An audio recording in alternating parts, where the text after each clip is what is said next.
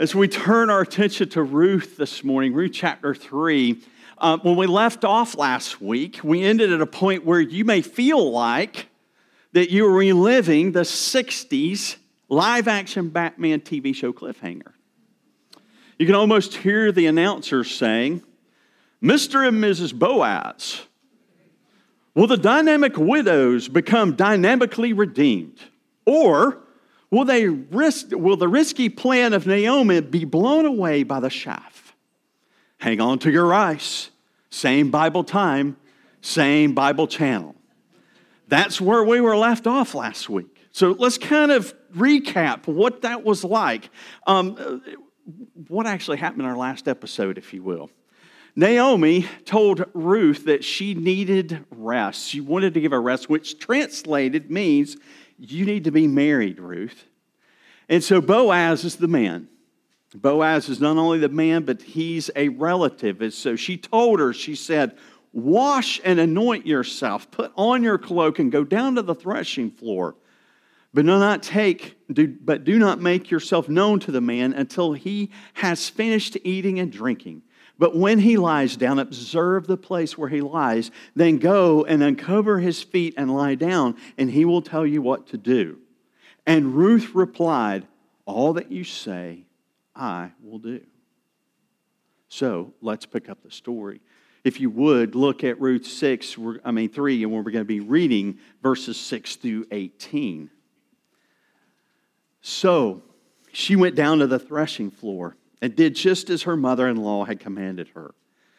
And when Boaz had eaten and drunk, and his heart was merry, he went to lie down at the end of the heap of grain. And she came softly and uncovered his feet and lay down.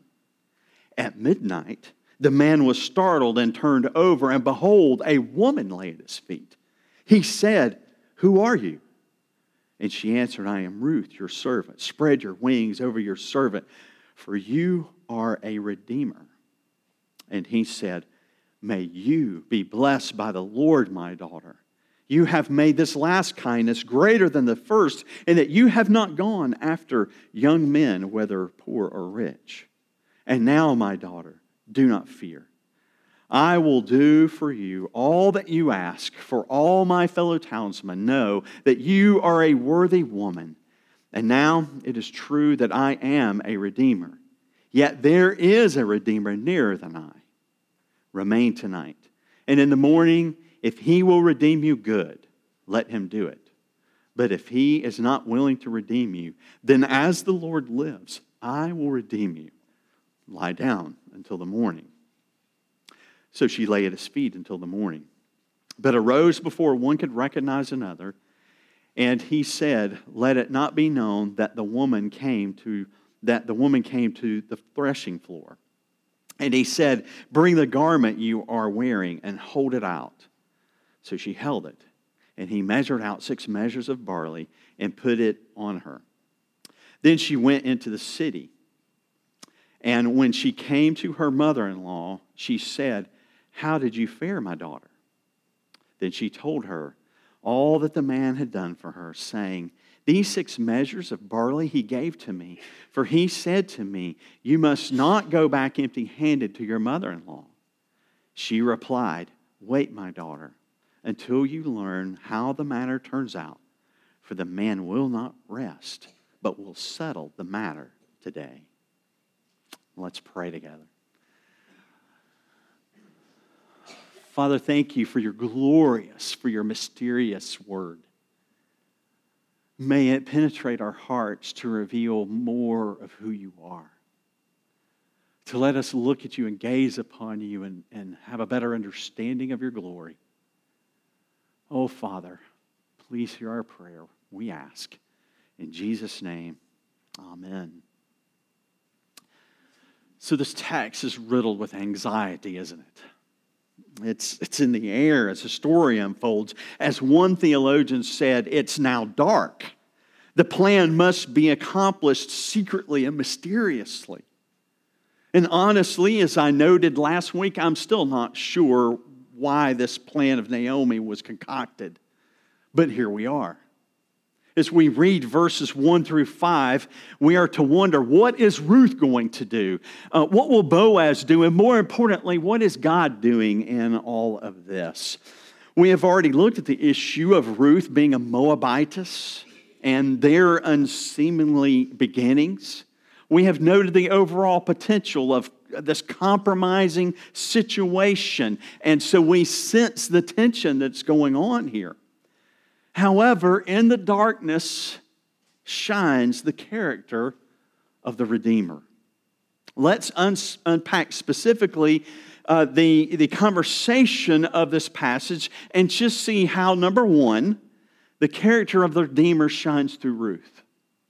And number two, how the character of the Redeemer shines through Boaz.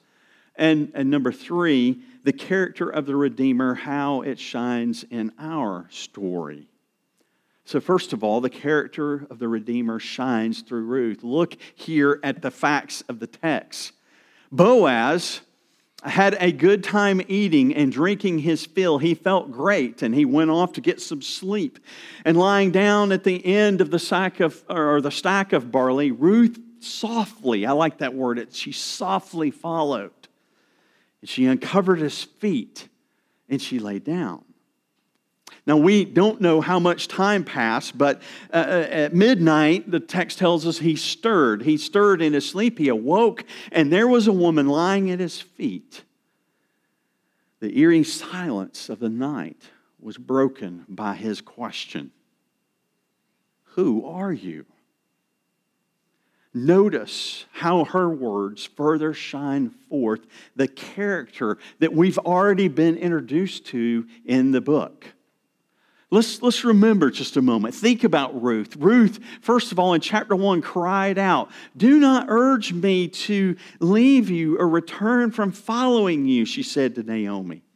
"For where you go, I will go. Where you lodge, I will lodge. Your people shall be my people, and your God, my God.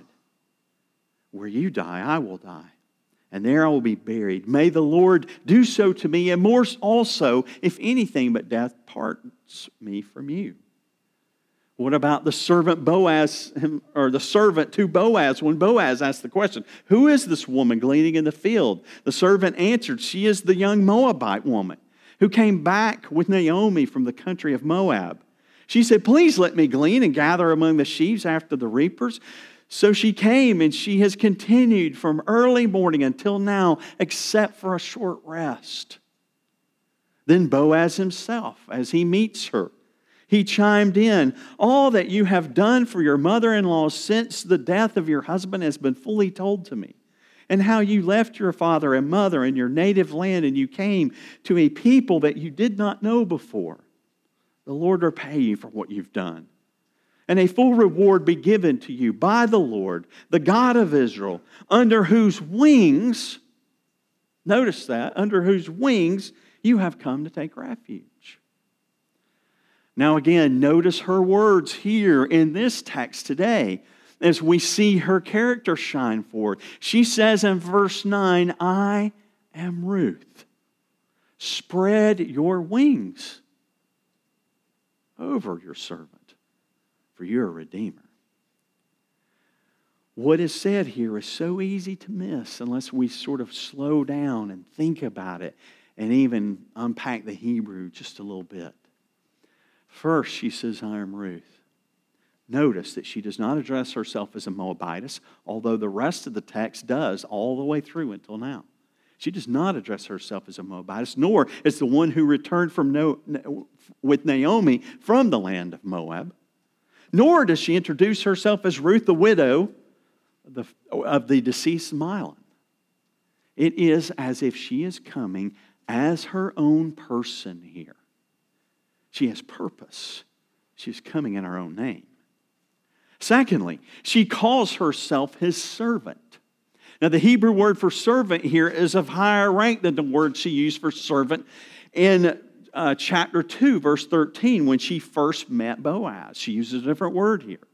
The servant used in 2:13 would not have been eligible to marry someone of Boaz's status. But the word for servant that she uses here does allow for that. Thirdly, And most surprisingly, as a matter of fact, this is one of the most surprising things that all the commentators talk about and wrestle with and dig through. The most surprising thing is she departs from Naomi's script here. Remember what Naomi said, uncover his feet, and just lay there and he'll tell you what to do. She speaks. She adds this proposal. She says, Boaz, spread your wings. Or as it could be translated, spread the corner of your cloak or spread the corner of your garment. Spread that over me because why? Because you're a redeemer. In the ancient world, the gesture of the covering someone with a corner of one's robe was roughly the equivalent symbolism as the giving of an engagement ring in our culture. So, Duguid notes, instead of leaving the situation dangerously ambiguous, as a woman of character, Ruth wanted to make her intentions clear right from the outset. Her goal was a commitment to marriage, not a single night of passion. In this, Ruth wanted Boaz to marry her. And more than that, in this statement, she is saying, I want you to marry me to also provide refuge for my mother-in-law, Naomi. Now understand, even though she is asking this, he is actually under no obligation whatsoever to do so. Perhaps this is why the strategy of Naomi to begin with looks interesting. And even I wrestled with this as I looked at it last week. Okay, if Ruth is a person of character, then why wouldn't she object to this risky plan of Naomi's?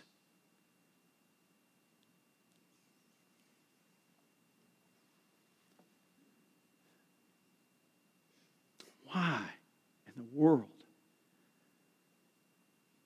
would such a person of character move into a potentially compromising plan as this? There is no way to know for sure. But as I've looked at this and as I've studied it, I believe that Ruth is actually willing to sacrifice herself for her mother-in-law, Naomi. Duguid notes, she appealed to him to be the family member who, at his own cost, would act to rescue those who needed rescuing. She is saying, Boaz, save us. Rescue us. We need you. Folks, it's moving to me. It's so moving to me that she would do this. She is saying, will you save not only me, but my mother-in-law? Will you marry me? And will you rescue her as well? This is so incredibly moving. I'll be honest with you, as I began to study this text, I was looking at Naomi, I was looking at Boaz, I was looking at Ruth. I kept thinking, this book could be called Naomi. This book could be called Boaz. But again and again and again, it always comes back to Ruth and her character and her sacrifices. In these words, it just seems that Ruth has once again seized the initiative. She has seized the initiative with her mother-in-law. No, I'm not going to go back to Moab. She seized the initiative with her mother-in-law again, saying, I'm going to go in those fields and I'm going to provide grain for this family. And I believe in her words that she tells Naomi, I will do all that you say. She's taken the initiative again. And she puts herself possibly in a compromising position. Not only her physical, well, I should say not only her reputation, but her physical compromise as well. She's throwing herself out there. It's amazing.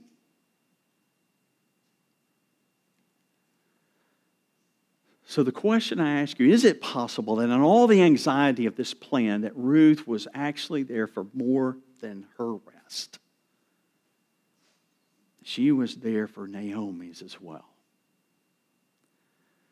She shows covenantal loving kindness and faithfulness of the Lord. She shows his hesed. She is a woman of great character. But there's someone else in the story.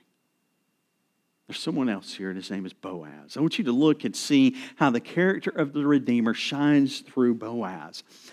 It's been a hard day's work. Boaz has sat down at the table after that long day. He's had good food. He's had fine wine. And he went to the pile of grain there, and he fell asleep deeply and pretty quickly. He's out.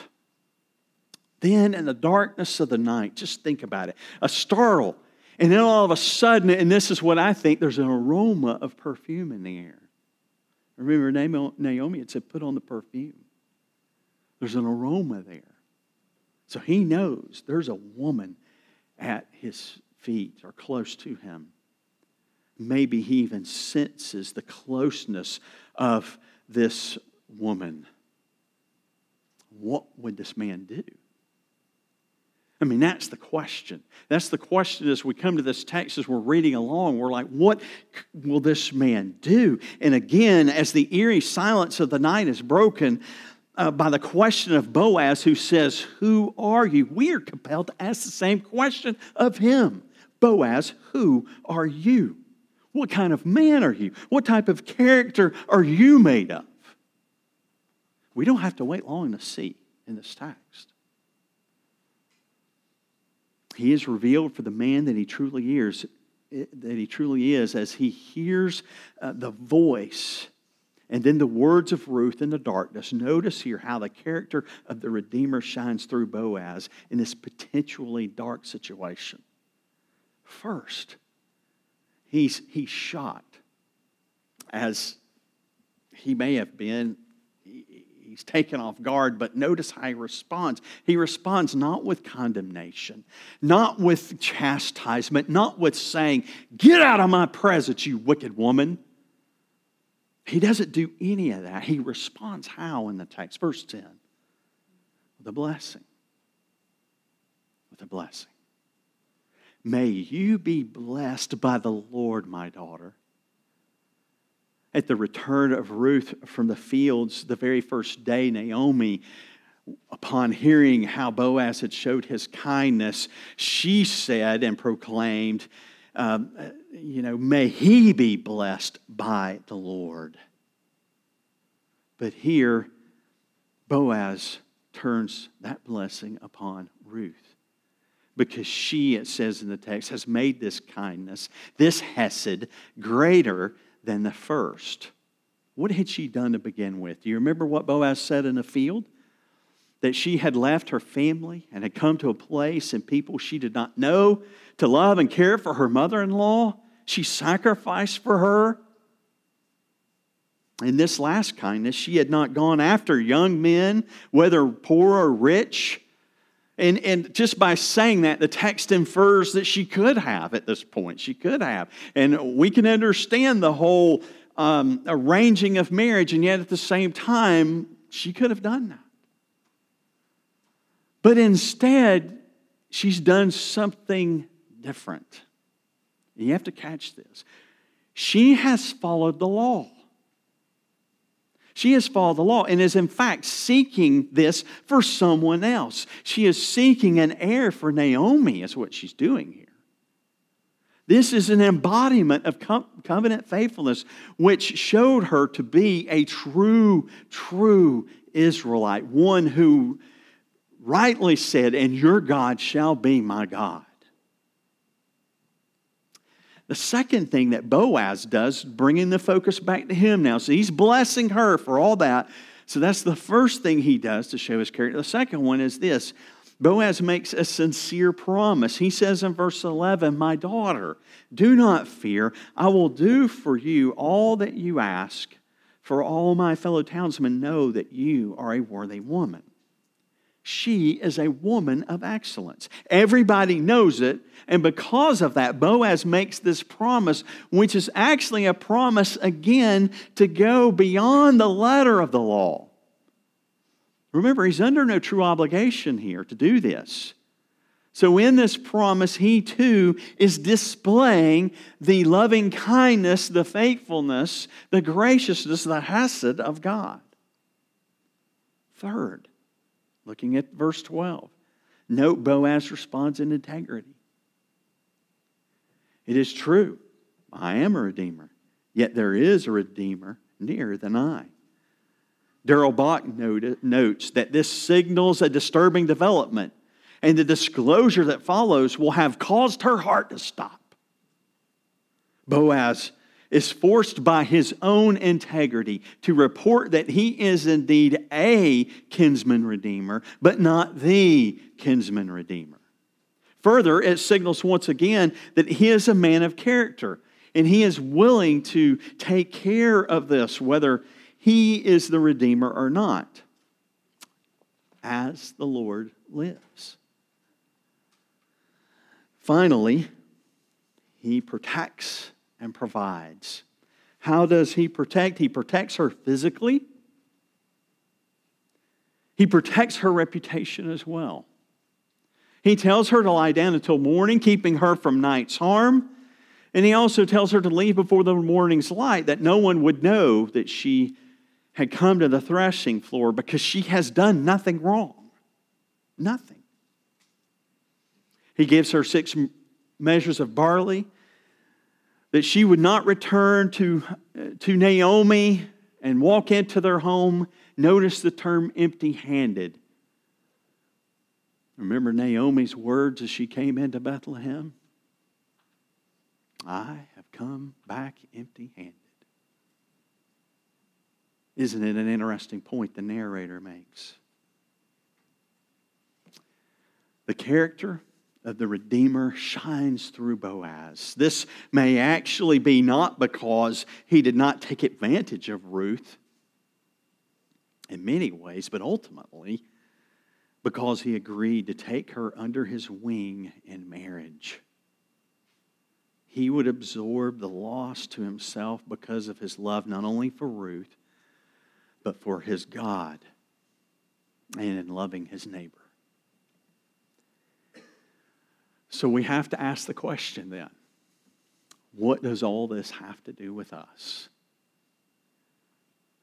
I hope you've seen it.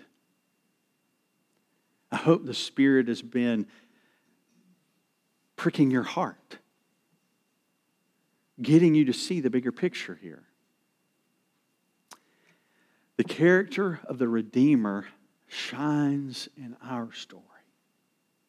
What do I mean by that? First of all, know that this great story points to the ultimate kinsman redeemer that has stepped into our story.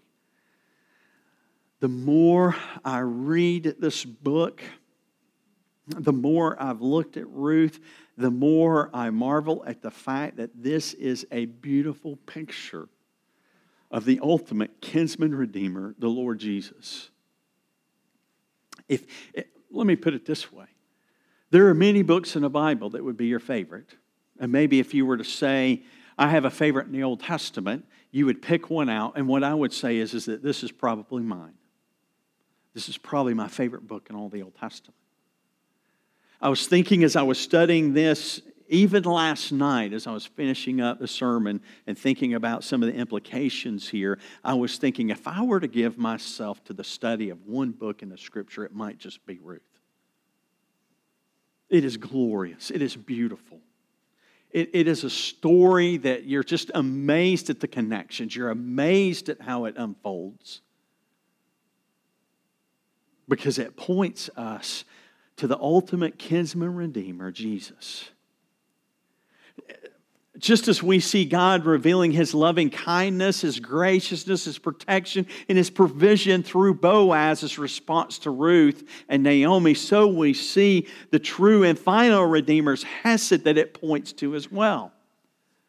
Jesus is the true and final Redeemer. Willingly, He did everything necessary for the redemption of His bride, the church. The author of Hebrews says, "For the joy that was set before Him, He endured the cross, despising the shame, and is seated at the right hand of the throne of God."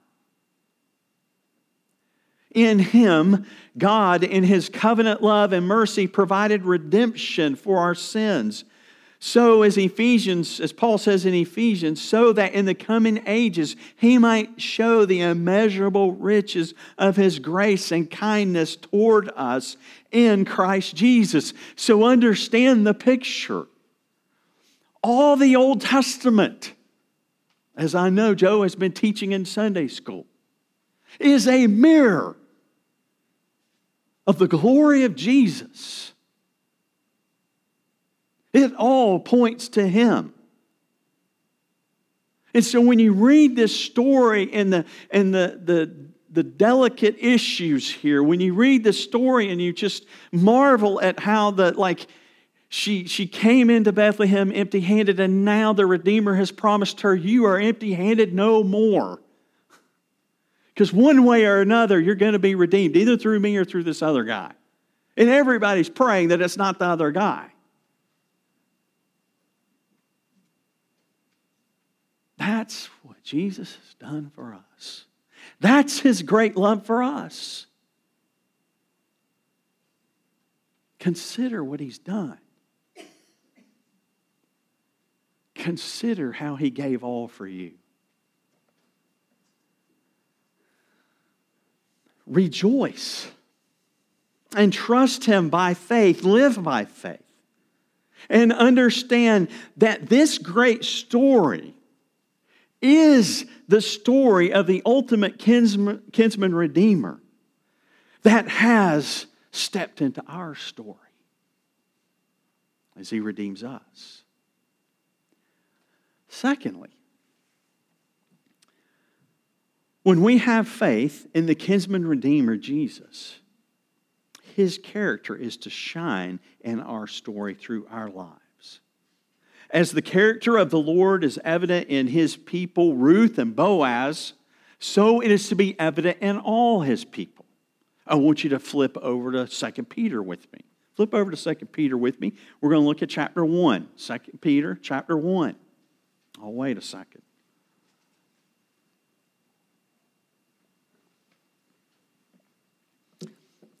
Listen to what he says, starting in verse 3 through 7. His divine power has granted to us all things that pertain to life and godliness through the knowledge of Him who has called us to His own glory and excellence, by which He has granted to us His precious and very great promises, so that through them you may become partakers of His divine nature, having escaped from the corruption that is in the world because of sinful desire. Notice that again, that He's made great promises. I'm going to redeem you. As a matter of fact, it's already been done. It's already taking place for those who trust in Christ Jesus. And we've become partakers of the divine nature. Incredible. So, he goes on in verse 5, for this very reason, notice, for this very reason, make every effort to supplement your faith with virtue, and virtue with knowledge, and knowledge with self-control, and self-control with steadfastness, and steadfastness with godliness, and godliness with brotherly affection, and brotherly affection, can't say the word, with love. Do you see how it flows here? Do you see it unpack? How does it work? How does it work? Before I get into that, just notice how it worked with Boaz and Ruth. See, the same stuff. It's flowing the same way from them back then. Do you see that? So how does it flow into us this way? How do we make every effort to supplement our faith with character, with virtue and knowledge? How do we do that? We are to be in the light as He is in the light. We are called to abide in Christ. Abiding in Christ or living in union with Him is drawing all our spiritual resources from Him and Him alone. It involves allowing the Word, His Word, to abide in us. That is, to fill our minds and affections that dominate our lives. We are to be feeding our minds with the Word of Christ, as this is essential for our hearts. If our hearts are to be filled with character and joy of Christ, we need His Word to be abiding in us. We are to apply the precepts and principles of Scripture with the Spirit's help, which leads us to a life of obedience and ultimately to Christ's likeness, which means what? We have Christ character. This is exactly what Peter is telling us. This is exactly what's unfolding before us with Boaz and Ruth. They know the Lord, and He's called us to know Him as well. How do you know Him? You have to abide in Christ through His holy Word, and let that Word richly dwell in you. So practically, what does that look like? When we say, okay, all right, great, that sounds good, but what does that look like in everyday life? Let me tell you what it looks like in everyday life. For all you children and all you younger people that are single, it means this. Don't fret and worry so much about who you will marry. Worry about what character you have. As a matter of fact, don't even worry about it. Make every effort to work out that character in the Word of the Lord. Look, I see it every day. I see it all the time. People say, I'm a Christian. I see it all over Facebook. I see it in people's lives. I've seen it this week specifically in someone's life, and it's broken my heart because they don't have the character of Christ in their lives. Now understand this. I'm not saying that to condemn anyone. Why? Because I know the truth. We are all sinners. None of us are righteous, no, not one. But what I am saying is that when you take your eyes off the Lord and His Word and that abiding truth that is there, you're going to run after your own selfish, sinful desires. And as I experienced in a loved one this week, you're going to throw your life away. Abide in Christ. I can't appeal to you any stronger than the Lord's words Himself. Abide in Christ. And here's the thing that it is so beautiful about this passage and so beautiful about the Lord is when we do fall, when we do take our eyes, and when we look at the storms, when we look at our own selfish ambitions, when we desire our own sins, the Lord is there, if we're in Him, to help us along. He will get us through. That's the grace. That's the mercy. But keep looking at Him. What about in your work? People are watching. They're looking. They're wondering. Have character in your work. Do the right thing. Sometimes, and I've heard Chuck say this before, sometimes it's hard to want to do the right thing. But this is the character of Christ we're talking about. Hold on to Him. Trust Him. In other words, devote your hearts to Jesus and His Word, and His character will shine in your story for the world to see. In the uncertainty of this passage, just like in the uncertainty of our lives, in the darkness of the night, in the darkness of what could have happened for us, could have happened here, could happen for us, it could be happening now, or it may happen in the future. we see ultimately the character of the Redeemer shine through. He loves us with a steadfast, loving kindness and faithfulness, and He will not let us go. So trust in Him. Turn your face to Him and trust Him. Now, before I close, we're once again caught in a cliffhanger, aren't we? We're waiting. Naomi says, wait, it'll be taken care of today, but we're waiting. And so Mr. and Mrs. Boaz, will the dynamic Boaz be able to dynamically redeem? Or will the shoe fall the other way? Hang on to your rice again, people. Same Bible time, same Bible channel. Let's pray. Father, thank you so much for your love and mercy to us. I pray that you would dive this word deep into our hearts. Please dive it deep into our hearts. I'm reminded of Romans where it says, if you will, by the Spirit, put to death the misdeeds of the body, you will live. Help us to look unto Christ for that grace and that power. Help us to look into Christ to put forth every effort to grow in our character and our knowledge and our understanding and in our self-control. Let it all be for your glory, Lord, I pray.